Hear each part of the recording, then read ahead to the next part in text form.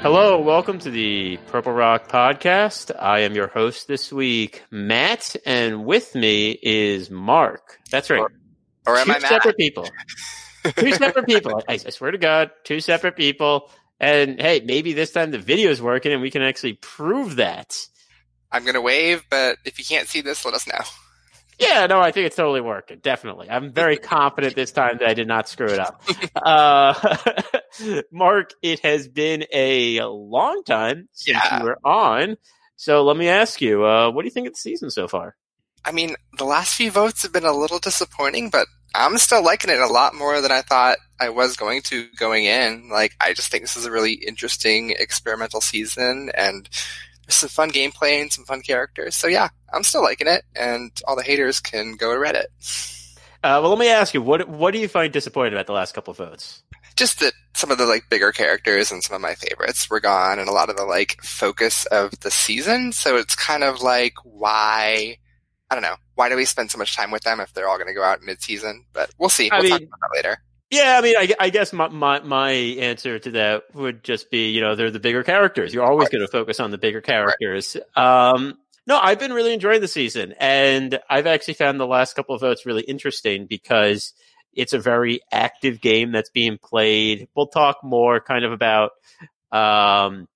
which season I think this is like later, because I think I plan to talk about that. But I do think that this season, in the way it's being played, is very similar to a previous season that I like quite a bit. The gameplay has been good. I'm just personally disappointed, really. Yeah, no, and I understand that, because some of the people we've lost recently are people that I've kind of grown to like, and I want to still watch them in the game. Whereas some of the people still in the game, and we'll talk more about this, are, I'm still kind of waiting for them to give me all they got, which isn't to say all of them, but some of them. Right. So that means there's room to grow. There's still 3 episodes left. So 3 episodes left. Yeah, we got 2 more regular ones and then the finale. So,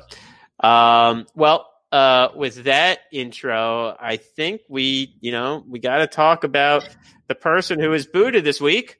Oh. I just got one thing to say to that.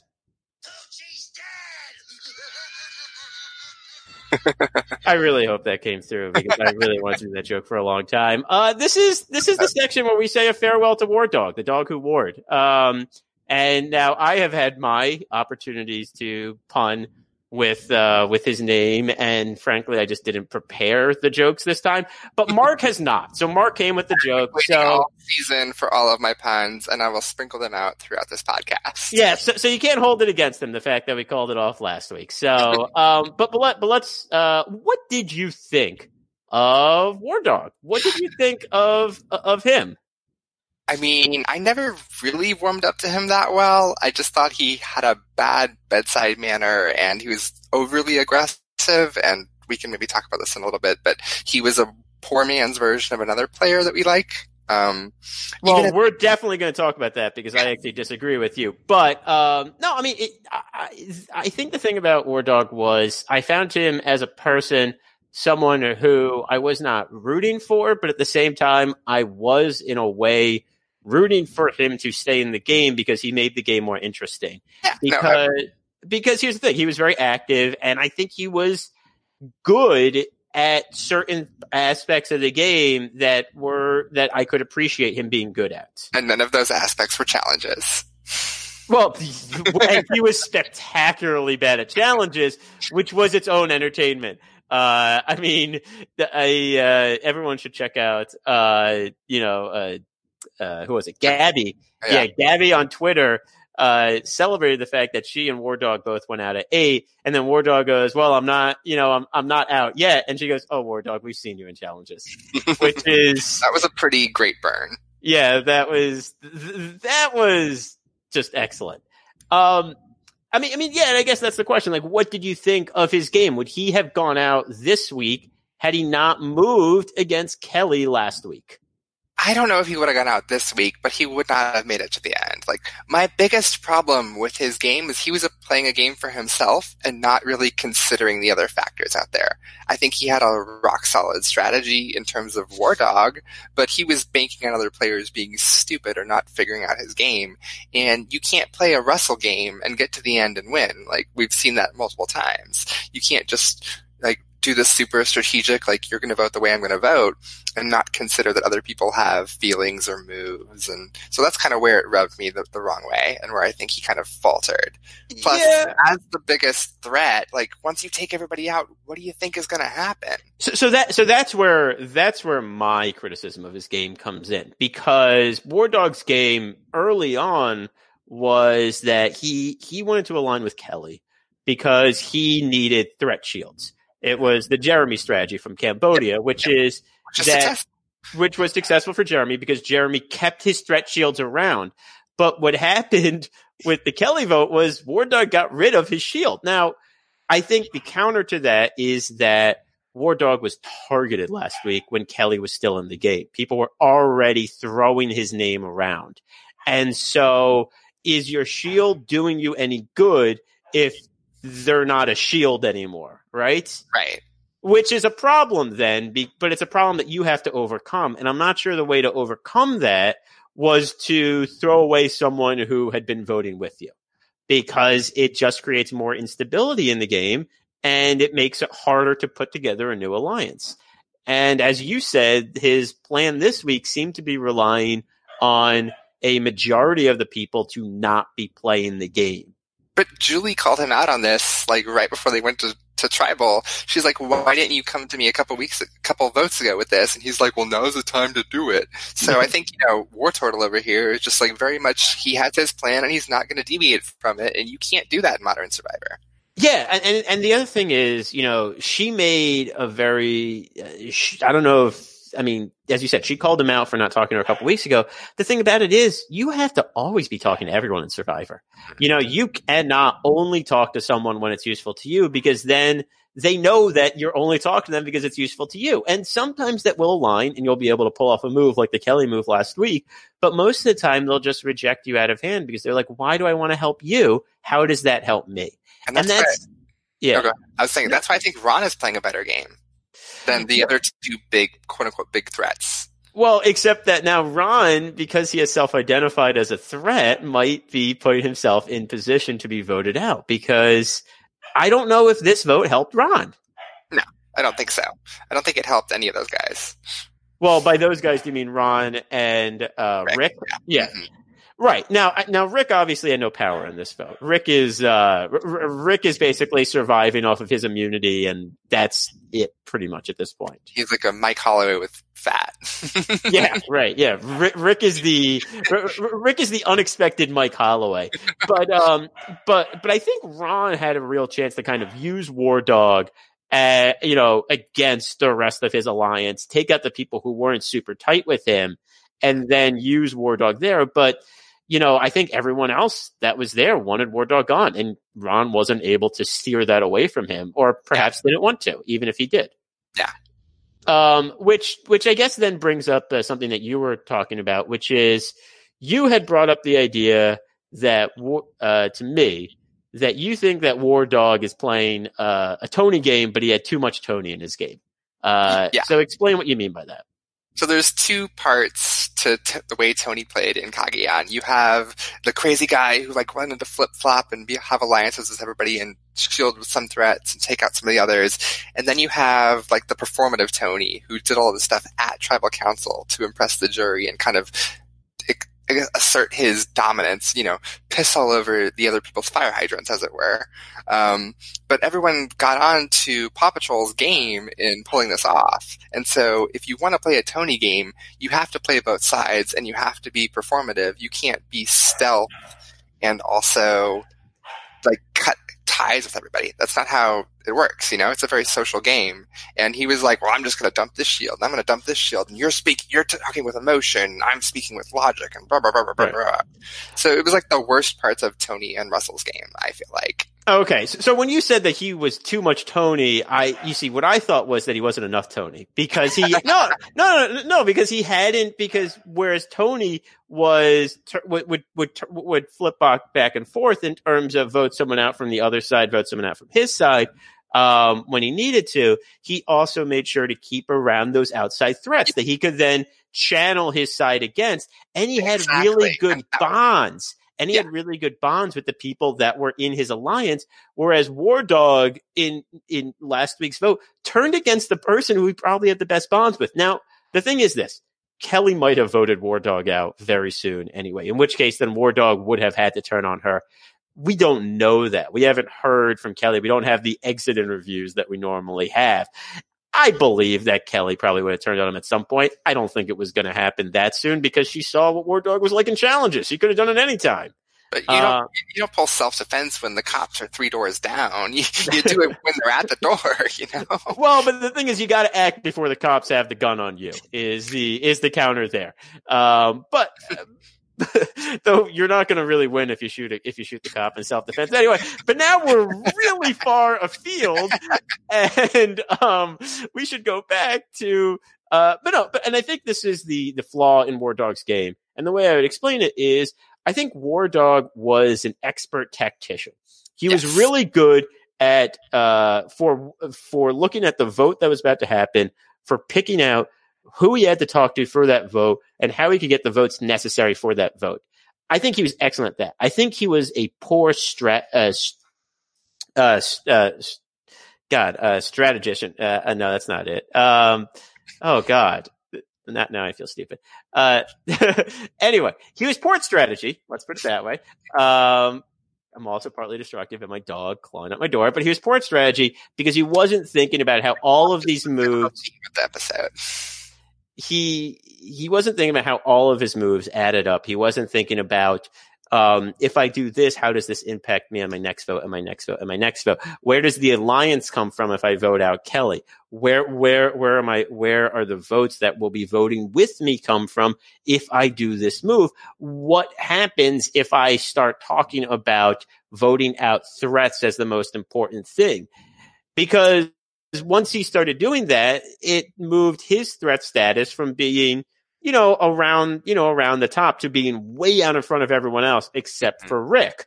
And Which is what I was saying. I mean, he could see 3 moves ahead, but in a straight line. He didn't have any peripheral vision in terms of the game itself. Because if you vote out all the threats, then you're the threat. Like, right. Tony played the great game because he kept Spencer around to the very end. Because that was right. And before Spencer, he kept Tasha around. It was he had people that he could deflect off of too that were always bigger threats than he was. And that's why Tony, in my opinion, played one of the best games you've ever seen. Mm-hmm. So we started talking about this, but let's kind of get into it. Now, you think this vote hurt Rick and Ron, and I think I agree. Do you think it hurt anyone else, or do you think it helped everyone else? I don't think so. I mean, if your biggest competition gets voted out, you're instantly one step ahead. So it helps all of the quote-unquote goats, like a Gap or a Victoria or a Lauren even. No, and I agree because I think they've displayed that they're not exactly just along for the ride, because I think they were basically driving the ship here, and that Ron had to get on board or he was getting out soon afterwards. And it was so stupid for the 3 of them to be like, oh yeah, we're driving the ship. They've done nothing. That's the classic hubris edit. Yeah, no, it's one we've definitely seen before, where you see a number of people get together and say we're in charge, and they're not even the majority of people left in the game. Never think you are in charge if you're not the majority of people. I do think it's funny though, because when early in the merge, I thought this was going to be like a Philippines situation where Tandang was the dominant tribe, and then they just completely imploded. But it's the underdogs who have now completely imploded, and Lauren is the last person surviving. Well, Rick is still there. I mean, Rick is still there. Don't forget that. We'll see. But it's a good point, because we started off where Kama was imploding. The first couple people that were voted out after the merge were all Kama, and it got to the point where the numbers were even, and we thought, oh wow, like Kama's imploding.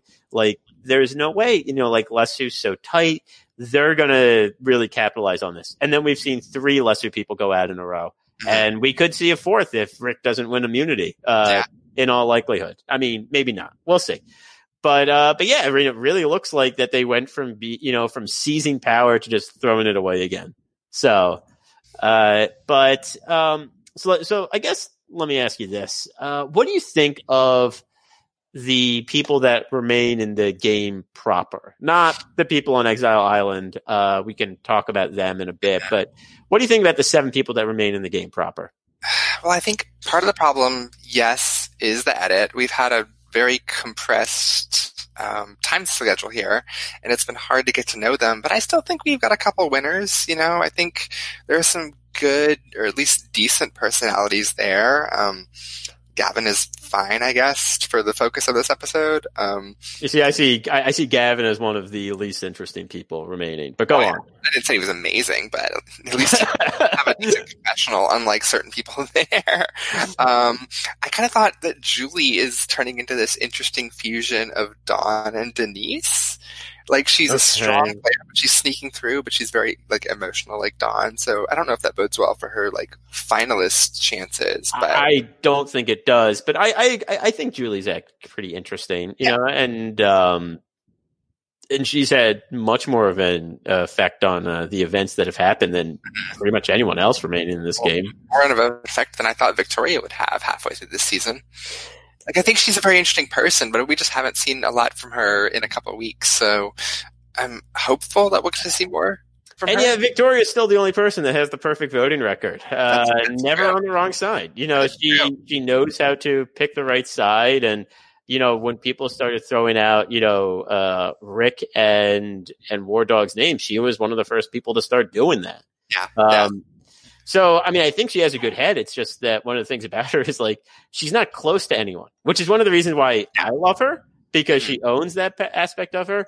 I don't know if that's going to serve her well in the long run, though. On the other hand, if it's a super bitter jury, maybe that's the exact thing that actually propels her to a win, because if you're bitter at people you're close to, not someone who admittedly doesn't care at all about you, and you probably don't care about either. You're like, oh yeah, Victoria, yeah, you probably played well. Yeah, sure. And I hate the other people, so why not? And Aubrey could even lead that charge. She's the one who got screwed by Victoria, and she could be her biggest cheerleader if that's indeed how the final 3 shakes out. Yeah. I think Lauren's kind of getting an underdog at it, so that's either bodes well or not, based on the trajectory of things are going. Well, Lauren's interesting because I thought we were getting a lot of Lauren earlier in the game, because she was going to tribal all the time and because she was really in the middle of everything. We got everything about her is, I love Kelly Wentworth. I love Kelly Wentworth. I'm working with Kelly Wentworth. I got an idol just like Kelly Wentworth. Oh no, Kelly Wentworth got voted out. I love Kelly Wentworth. Therefore, War Dog is gone. I really hope that's how her casting interview went. Yeah, right. No, but the thing about her was she also kind of disappeared for a time. When Lesu was making all of their big moves and they were surviving, she was just she was never really involved in the decisions. In fact, there was that one scene where she came up on War Dog and Kelly talking, and it was super awkward. Do you remember that scene? Yeah, I think so. Yeah, and it was super awkward. And she's like, "Should I not be here? Should I go back?" And they're like, "No, it's okay." And it's but they didn't start talking again about what they were talking about. They just kind of endured her presence. It was super weird. So there's something about just her that I can't really latch onto that much. She seemed really strong in challenges early, and now she seems to be fading pretty hard, perhaps because she hasn't been eating that much. She was complaining about being hungry 6-7 days into the game, and I guess that's still probably a problem for her. It's the thing you see with athletes on this show. Just because she's not a roided out big dude doesn't mean that lack of calories isn't affecting her. Yeah, and in fact, with women, they probably cast to be skinny and attractive. It could be even more of a thing because you start off with such a base, you don't have anything to lose. And they wouldn't cast you if you did have that something to lose because they don't want you to have that something to lose to cast you. So, it's a real catch-22 there. I would say Aurora is mostly a dud, only in in the past couple episodes, there's little interesting wrinkles of some weirdness to her that are kind of sprinkled in. This episode, I think, kind of gave us her best content, which isn't the most amazing stuff, but like, but she's got some good one-liners. Like, I'm here. She does, yeah, no, and I kind of like the way her hatred of soccer moms and lover of drama queens. So she can actually pull that out. Like, I'm down. Yeah, I mean, I think the thing about her is that like, I don't think other people like her. And when I make a comparison to the other season, I have a comp for her that I think is very appropriate. But we'll get to that. And then who are we missing? We're missing Rick, obviously, who I still think is great. I love Rick. He's hilarious. Amazing. It's just that everyone else wants Rick out because he's obviously great and everyone thinks he's a threat because he is a threat. Because in this cast, there's like one other person in this cast that's good at challenges. It's Aurora at this point because I don't think Lauren's at that level anymore, which means that like Rick's the only person that's good at them anymore. He could Mike Holloway because they all suck. And I made this comment on Twitter. I'm like, if you told me at the beginning of the season that the challenge beasts would have been Aurora and Rick and even David. Yeah. Like, come on. Seriously? That's your cast? But the thing about Mike Holloway's immunity run that everyone forgets is like, look at the people that he was beating for most of it. They were all terrible at challenges. Like some of the worst people I've ever seen, like Dan Foley and Will and Rodney. And the at challenges qualifier there. They were just terrible people. Well, that is absolutely true. But like, but those people were all like part of the final five. Like his biggest challenge threat was Carolyn, right? That's her name, right? Yeah. I honestly, I forgot. But, and like, you know, I mean, that's one that he's going to win most challenges against because he's just like, that's starting just way out ahead. Like if you're like mostly even with people, it's going to be 50-50. You could lose anyone, but he just started so far ahead of the rest of those people and challenges that it was like, yeah, no, he's going to win a lot of these. It's not like a fluke. It's just that they stink. I mean, and so like, I think that, you know, like there's a possibility of that happening here too with Rick, though of course, whoever comes back from Exile Island could be a threat. Though a threat that everyone will probably vote out. And then there's Ron. Well, we said that about Rick, and he stuck around. Yeah, right. I mean, and well, the thing about so I want to talk about Ron a little bit too, because Ron has really emerged kind of as like the now main strategic threat I think left in the game. And he was like leading Kama early on, and then Kama collapsed around him, and he was still standing. And it looked like he had like lost all of his power, all of his like will to play for a bit. And yeah, he's still there. And now he's like kind of back in, I don't want to say charge, but kind of charge. But of course, he's in a good position. Like he was talking about being a swing vote. I think he still will be a swing vote. He's got Julie in his pocket. Like not a bad place to be. Yeah. And I mean, in some ways he's close to Aurora. In some ways they hate each other. It's, you know, like I have no idea if they're coming to a messy breakup. I mean, they put that scene in there for a reason. I mean, they're probably coming to a messy breakup sooner rather than later. But, you know, it's just a shame, that, you know, the two people who would never be dating each other in this game are going to be breaking up, as if they were. You need a survivor romance in every season. Right. Yeah. The survivor romance between two people who would never ever date each other. So like, you know, I think like the remaining 7, they're probably a little under edited compared to previous 7, but I also feel like I know enough about each one to kind of get their flavors. And there are some that I would certainly like to see more of. Like, I think Victoria's hilarious. I would like to see more of her, but I also understand why we haven't, because she hasn't been driving any of these votes. She's voted correctly all the time, but that's because she has her nose to the ground enough to know where it's going. Which kudos to her for that. But like, it's not necessarily the most interesting material. And I think they have been checking in on her enough that, you know, she has still been present. People say like, oh, she's not part of the edit. But it's because she's not driving the vote. And I think that's a primary driver when these editors are putting sets together. And the people who argue otherwise are not considering that. Right. And also, if you have to consider, you know, before this episode, the previous 2 were ones where they couldn't take time out to highlight stuff that wasn't driving the vote, because a couple episodes ago, we had the half-hour tribal council, which means you could spend like almost no time doing anything beforehand because everything's tribal. And then last week we had two votes and 2 tribals in 1 hour, which meant that, again, it's just everything driving the action towards those votes. So this week was like really the first chance since then, and she like wasn't really involved. Like this was a Gavin, this was a Julie, this was a Ron and War Dog and Rick, and it's like, yeah, she's not one of the main people driving this vote, but at the same time, she's one of the people that was like, hey, we should vote out Rick or War Dog, and everyone's like, yeah. So, I mean, I think CBS's hands have been really tied this season because they've had, 3 shows after Survivor at this point, and they're constantly having to shuffle around the time slots, and they only have an hour to go through 2 boots. So I think that's really affected things. I mean, and if you want to jump ahead a little bit, something that was refreshing about this episode is it was more normal. It was very traditional in its sequencing. They had time for an actual reward challenge, to talk strategy, to talk life, to go back to the edge of extinction, which reminded us that, yes, this is part of the season. Yep. So I'm really appreciating the very back to basics approach to this episode. I thought it was really refreshing after the last couple episodes. Well, and what I think this episode showed, as you said, it's more normal, is the fact that the show can adapt. In the, last week they had to push 2 together, and it was pretty clear that those were not the 2 boots they had actually meant to push together. They actually meant to push the first one last week and the one with the really long tribal. Yeah. But they were able to pivot because they saw that we want to see as much of that tribal as possible, because that was, in many ways, like one of the most interesting parts of the season. And so they were able to adapt. They were able to tell a different story in that episode. They were able to highlight different things. And then this week and then last week they had the 2 boots. They were able to pivot to that. They were able to tell those stories. And then this week they were able to kind of go back to a more traditional storytelling for the season.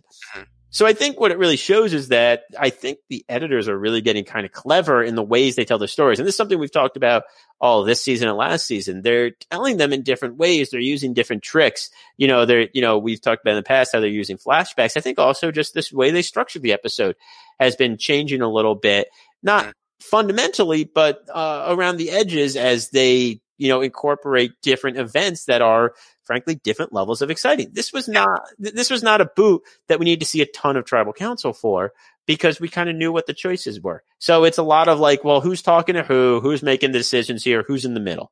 And that's what we needed to see. And that's what they showed us. It's been really refreshing because a lot of the early season kind of spent a lot of time on Edge of Extinction, was really focused on that. And then we had, like you said, the couple of weird tribal episodes. Now we could really focus on the traditional structure, more personal content. Even the cinematography, could even spread out. You had some cool stuff they're experimenting with in terms of audio-visual things, like that night sky and the silence in tribal, and taking 10 seconds to actually look at the tribal set, which I don't think we've even had this season. I don't notice that stuff, so I couldn't really comment. But no. But that's interesting. I notice obviously when it looks good, but you saying they haven't taken a really long time to look at tribal, that's something I hadn't noticed. But no, that is interesting. They can spend that time to kind of give you a sense of what it looks like, because they usually do an amazing job on this stuff. It's, give us that chance to appreciate the work they put in. And it's been rushed because of the time slots, but they even showed a really cool slow-mo of the losing tribe swimming away from the challenge, and you don't see that a lot these days. No, I actually did. I did actually kind of appreciate that one. That one I noticed because I thought it was unusual and funny. But bravo to the editors. I agree. We have danced around this a bit, but let's talk about it. How's the Edge of Extinction working for you? I still like it. I really liked it early on in the season. I thought the focus on the people voting out and kind of working through the 7 stages of grief was really cool. And I don't really think we've gotten a lot of that. And like I said, partially that might have been because of time restrictions and crazy strategy that's going on in the merge. And I wouldn't want to see this every season, but I'm really liking it. Structure, at least. Yeah. And I think we kind of got a little bit of that this week. We saw Kelly's reaction to being voted out. We saw, and not just, of course, Kelly's reaction, but what we all came to see, which was Reem's reaction to Kelly being voted out. Which is, if you ever wonder how Reem is going to react to someone being voted out and, discussing that on the Edge of Extinction, the answer is she's going to react by saying, "Oh, boo-hoo, I don't care. You hurt my feelings too." Because that's who Reem is. Yep. I loved it. And it's a shame that CBS's YouTube team has gone completely AWOL this season, because I would have loved I would even pay for a CBS All Access subscription for this. Hey, CBS, listen to this. But like, I would have loved an All Age of Extinction season, like a couple 10-minute bonus clips of people arguing or Reem doing confessionals for 30 minutes. Yeah. I think it's probably a lot more boring than, I think they are showing most of the action there because from what we've gotten, it's, they don't have a lot of energy and they're spending a lot of time just lying around to conserve it. So Discovery makes hour-long shows about that. So I'm not saying that they couldn't find, enough for 10 minutes, but personally, I am kind of liking what I'm getting from it. It's not, I don't think that we're spending too much time there because I don't think we're spending that much time there. I haven't measured it, but it doesn't seem like that much. We usually it checks in on people, and usually it's usually someone who I liked when they were in the game and they're having fun. It's kind of like watching some Ponderosa stuff only during the show. Right. And as someone who would sometimes forget to check out Ponderosa, it's like, oh, hey, yeah, now I can see some of the stuff I like about Ponderosa put into the show. Which may be more interesting than Ponderosa, because I feel like these days it's like they ate a burger, they checked out their weight, okay, they're done. This at least gets to process the psychological parts of it. Well, we haven't seen anything that reached the level of the Chris Noble Ponderosa, but when will we ever? I'm fine with that. No. I mean, to be fair, no one else could do it like Chris Noble could do it. But go out on top. That's the best way to do it, and just the end.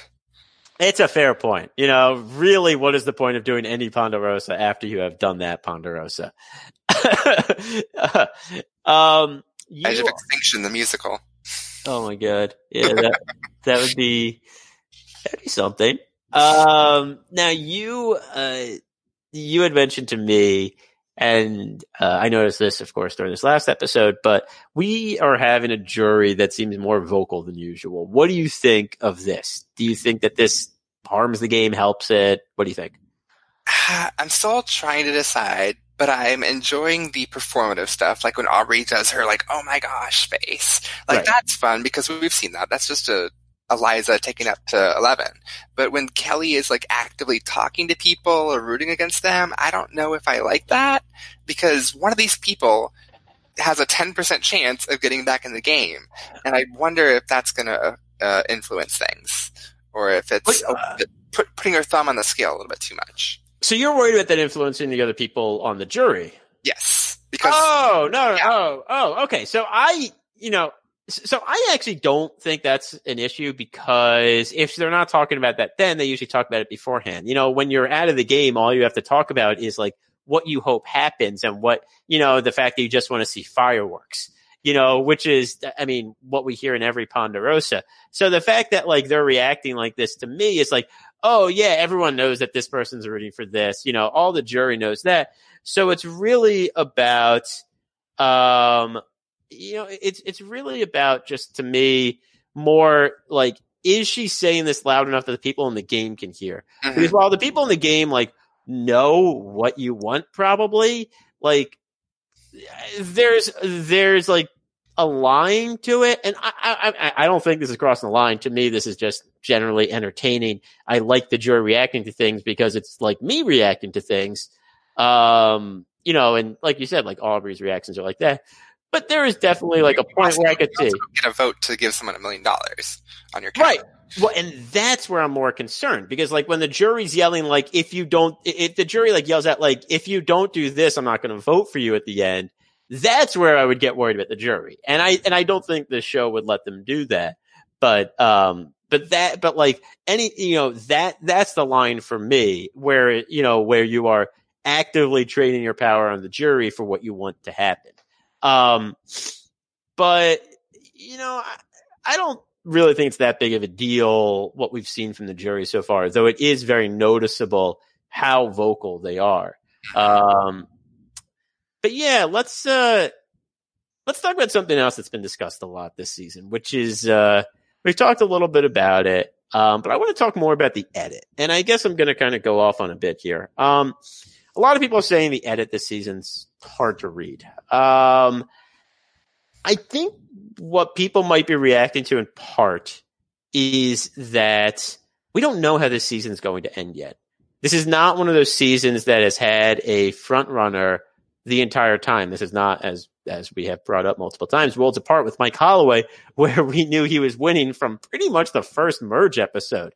This is a season where it's like really up in the air what's going to happen, where most people are saying, oh, well, no one looks like a winner. Now, we have had those seasons before. And, you know, in fact, I think we've had good versions of those seasons before. And so, you know, and it's funny because when we have the really obvious winners, people complain because then they complain like, oh, it's so obvious who's going to win. You know, they should spend more time with other people. But here in this season, we have like a pretty even, you know, split. There's a few people that have a little more time than others, like I'd say Ron and Rick, that have more time than others. But most people don't think Ron and Rick are going to win. And so then they're looking at these other five, and then they're saying, well, it's like, well, who's going to win then from these five? Because I don't know enough about them. But if you knew a lot about one of them, then you'd be saying, oh, it's so obvious that this person's going to win, and you'd be complaining about that. So there is a little bit of the fact that we just don't know how this is going to end. So we're complaining about the fact that we don't know how it's going to end yet. And I think that's kind of what the talk about the edit I want to push back on. And I kind of want to transition this into another conversation, another topic that I wanted to talk about, which is, to me, the season that this one compares to is what's happening, especially the last couple of weeks, is what we saw in Millennials versus Gen X. And what you saw, especially in the finale of Millennials versus Gen X and down the stretch, was anytime anyone became a threat, they were targeted for being a threat. And that's what we've seen in the last couple of votes. David was a threat. David's taken out. Kelly was a threat. Kelly's taken out. War Dog's a threat. War Dog's taken out. And the way people are talking about the game is they're talking about targeting the top threats. And we saw Millennials versus Gen X. Now, I happen to think Millennials versus Gen X is a great season. And my one problem with it is I don't love the winner. But if you remember that final episode, Adam was pretty much the fourth biggest threat of the six remaining, and they just took out the three above him in order to get to him. And it was kind of like, well, he's the only person left, and we don't like the other two here. And I kind of feel like that's what might be happening this season. And, you know, I was talking about how I would compare Aurora to someone from another season. Aurora's kind of our Ken this season, I feel. She's good at challenges. And she's a bit of a weirdo. And I kind of think that other people in the game don't like her, like other people in the game did not like Ken at all in that season. And she's going to come to the end. She's going to probably have like a bunch of, she could. I'm not saying she's going to. She could go to the end with a bunch of challenge wins and like a resume, I think, towards the end where she's driving some votes, and everyone's going to be like, no, they're going to be thinking of reasons not to vote for her. And, we could see like Aurora, Julie, and someone else tribal. And it's almost going to be like whoever that other person is, I think would kind of win by default. So it almost doesn't matter who it is in some senses. But again, like I see similarities to other seasons that I really like. And I don't think this is a problem with the edit. I think it's what's happening in this game is we are seeing people, and this is what they're saying. We're seeing people turn on a dime to target the threats and make a new coalition to do that because that is the game they are playing. And I think, someone in the comments, maybe Hornacek brought up that the last season they would have seen was Ghost Island before they went out there. And the lesson of Ghost Island and the producers would, if not be outright telling them this, the edit would be telling them this is don't be the Laurel. Don't be the Laurel. Don't be the one who doesn't turn on your allies that will beat you at the end. And if that's the last lesson they take before they began this game, that would go a long way to explain why they are doing everything they can to take out the biggest threats in the game whenever one announces themselves. So that's kind of the end of my rant. You've sold me a little bit more. I was a little more skeptical earlier today, but between thinking about it and listening to you right now, I think I'm mostly on board. The biggest thing is Aurora can't be Ken because Ken had a David, and Aurora doesn't have a strategist that really dominated his season. Like Ken and David made the major decisions for most of the merge, and I don't see a strong pair like that right now. Well, and what I would say is that unlike Millennials versus Gen X, I think this started in this game. The threat targeting started a little earlier. Yeah. The threat targeting Millennials versus Gen X, I think, started a little later. And this one they started earlier. And frankly, I think there were just more threats in Millennials versus Gen X left because everyone, I think, was just a stronger personality, had their own game to sell in a very particular way in Millennials versus Gen X that we haven't seen as much this season. And now that could be the edit point because we don't know. It's like, well, what's the game these people are selling? Except that I don't know if these people know the game they are selling. They are more just, they have one big strategic threat. They have one big strategic thought that, has been pushed on them by other people to move them to certain votes. And they're just going with that thought and not thinking about what makes them or their game strong at the end. And Victoria kind of talked about it at the Travel Council here, where she's like, we are targeting threats right now. So you don't want to be a huge threat, but you also know that you have to do something at the end to win. And that's really the game that we're trying to see, which is in some ways the game we always see. But hey, in Survivor, sometimes the front runners keep front running. And sometimes it's like, maybe it's not the top front runner, but their lieutenant that wins. And in this game, we're just seeing, top dog get knocked off one after another, until we lost top dog this week. I thought we lost Scruff McBuff. Yeah, that's what I said, right? Yeah, exactly. Yeah, but I can see that. I mean, the biggest analogies they've been saying at Tribal have been pilots and passengers and blank slates and resumes. So they keep driving that home over and over. So I think that is where your storytelling is being built. Right, and so here's the thing. Even if you think that you don't have the resume yet, if other people are announcing they do, I have to then vote them out because that goes on my resume.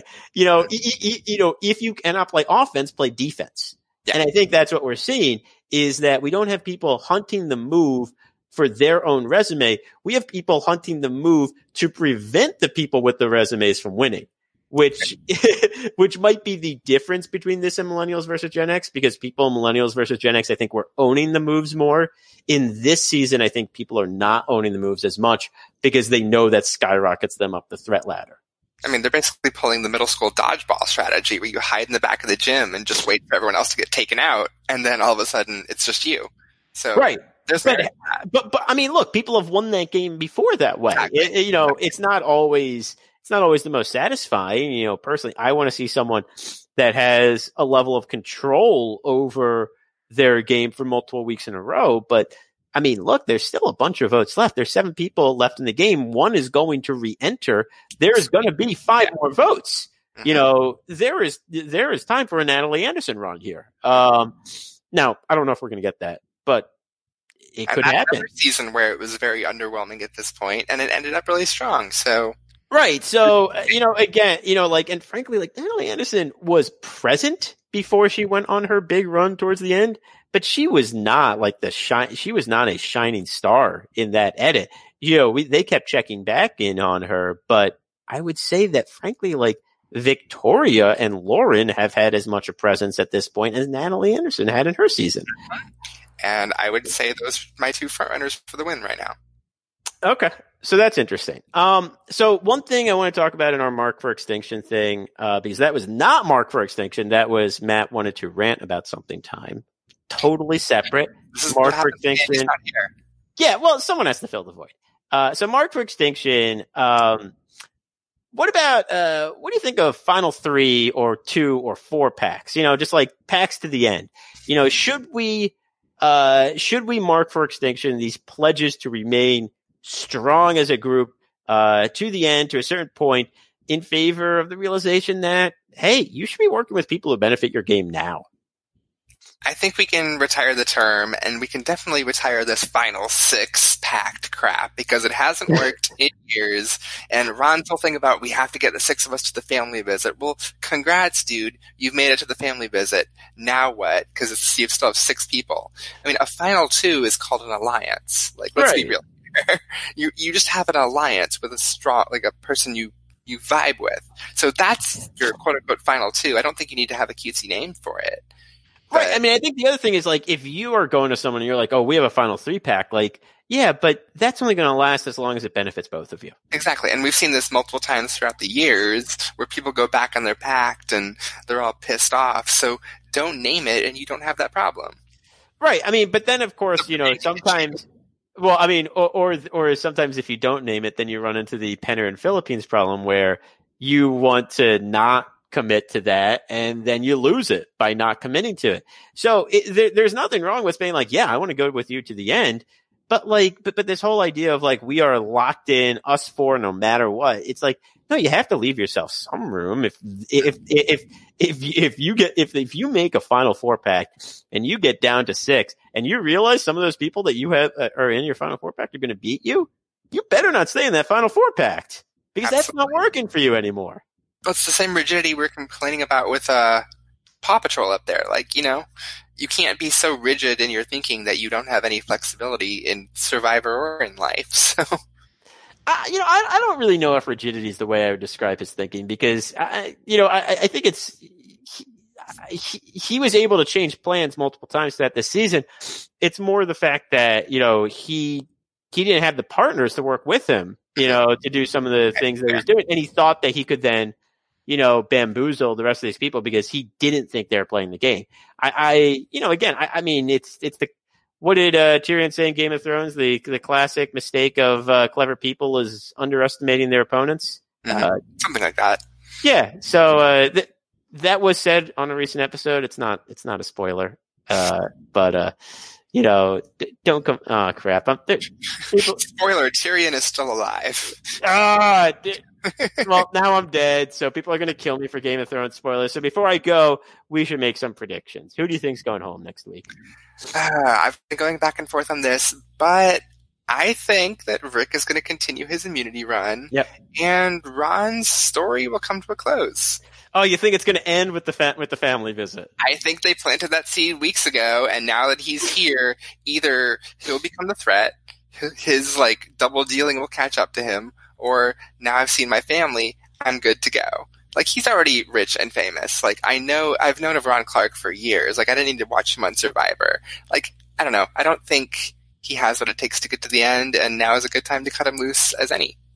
That's interesting. So here's the funny thing. I had not thought of Ron in terms of the dramatic irony of him going home after the family visit. That really appeals to me. In the end, I wasn't going to say Ron. I am now tempted to say Ron because, again, dramatic irony is something that I'm very in favor of. So I will hold off my official pick until we submit to Andy because I do like that Ron theory there. Again, Ron being family visit, getting cut after the family visit would be hilarious. I was going to say Aurora because I also think that Rick is going to continue his immunity run. And despite my Ken Aurora comparison, I think I think what happens if Rick wins? It's either Ron, as we just discussed, because he's the next threat, or I think Ron has control of the vote. And Ron decides that Aurora has to go because he is just so annoyed by her and because she's an immunity threat. But will she use her extra vote? I don't think it would matter. We're now at an odd number. So yes, no, it definitely could. It definitely could, especially if she is actually close to Gavin and Victoria. Or maybe she teams up with Rick in some way, though I don't think that's happening. Though, frankly, for her, it could be good. Because you want someone else who's a threat, who's a threat in the game you can point at, but you also want to win those immunities. So you probably want him out. So yeah, no, I do like Ron going home at the family visit. That's good dramatic irony. Coming to my side. Yeah, I think I might be there. But, okay. Anything else to say? I think that's it. Okay. So, you can, follow us our website, purplerockpodcast.com. You can follow us on Twitter, Purple Rock Pod. That's usually John that tweets there. I am Purple Rock Matt. You are Purple Rock Mark. Yeah. You can subscribe to the podcast on all the usual places. We're on YouTube right now. Feel free to watch there or not. I don't care. Mark might. And let's hit some music. Who let the dogs out?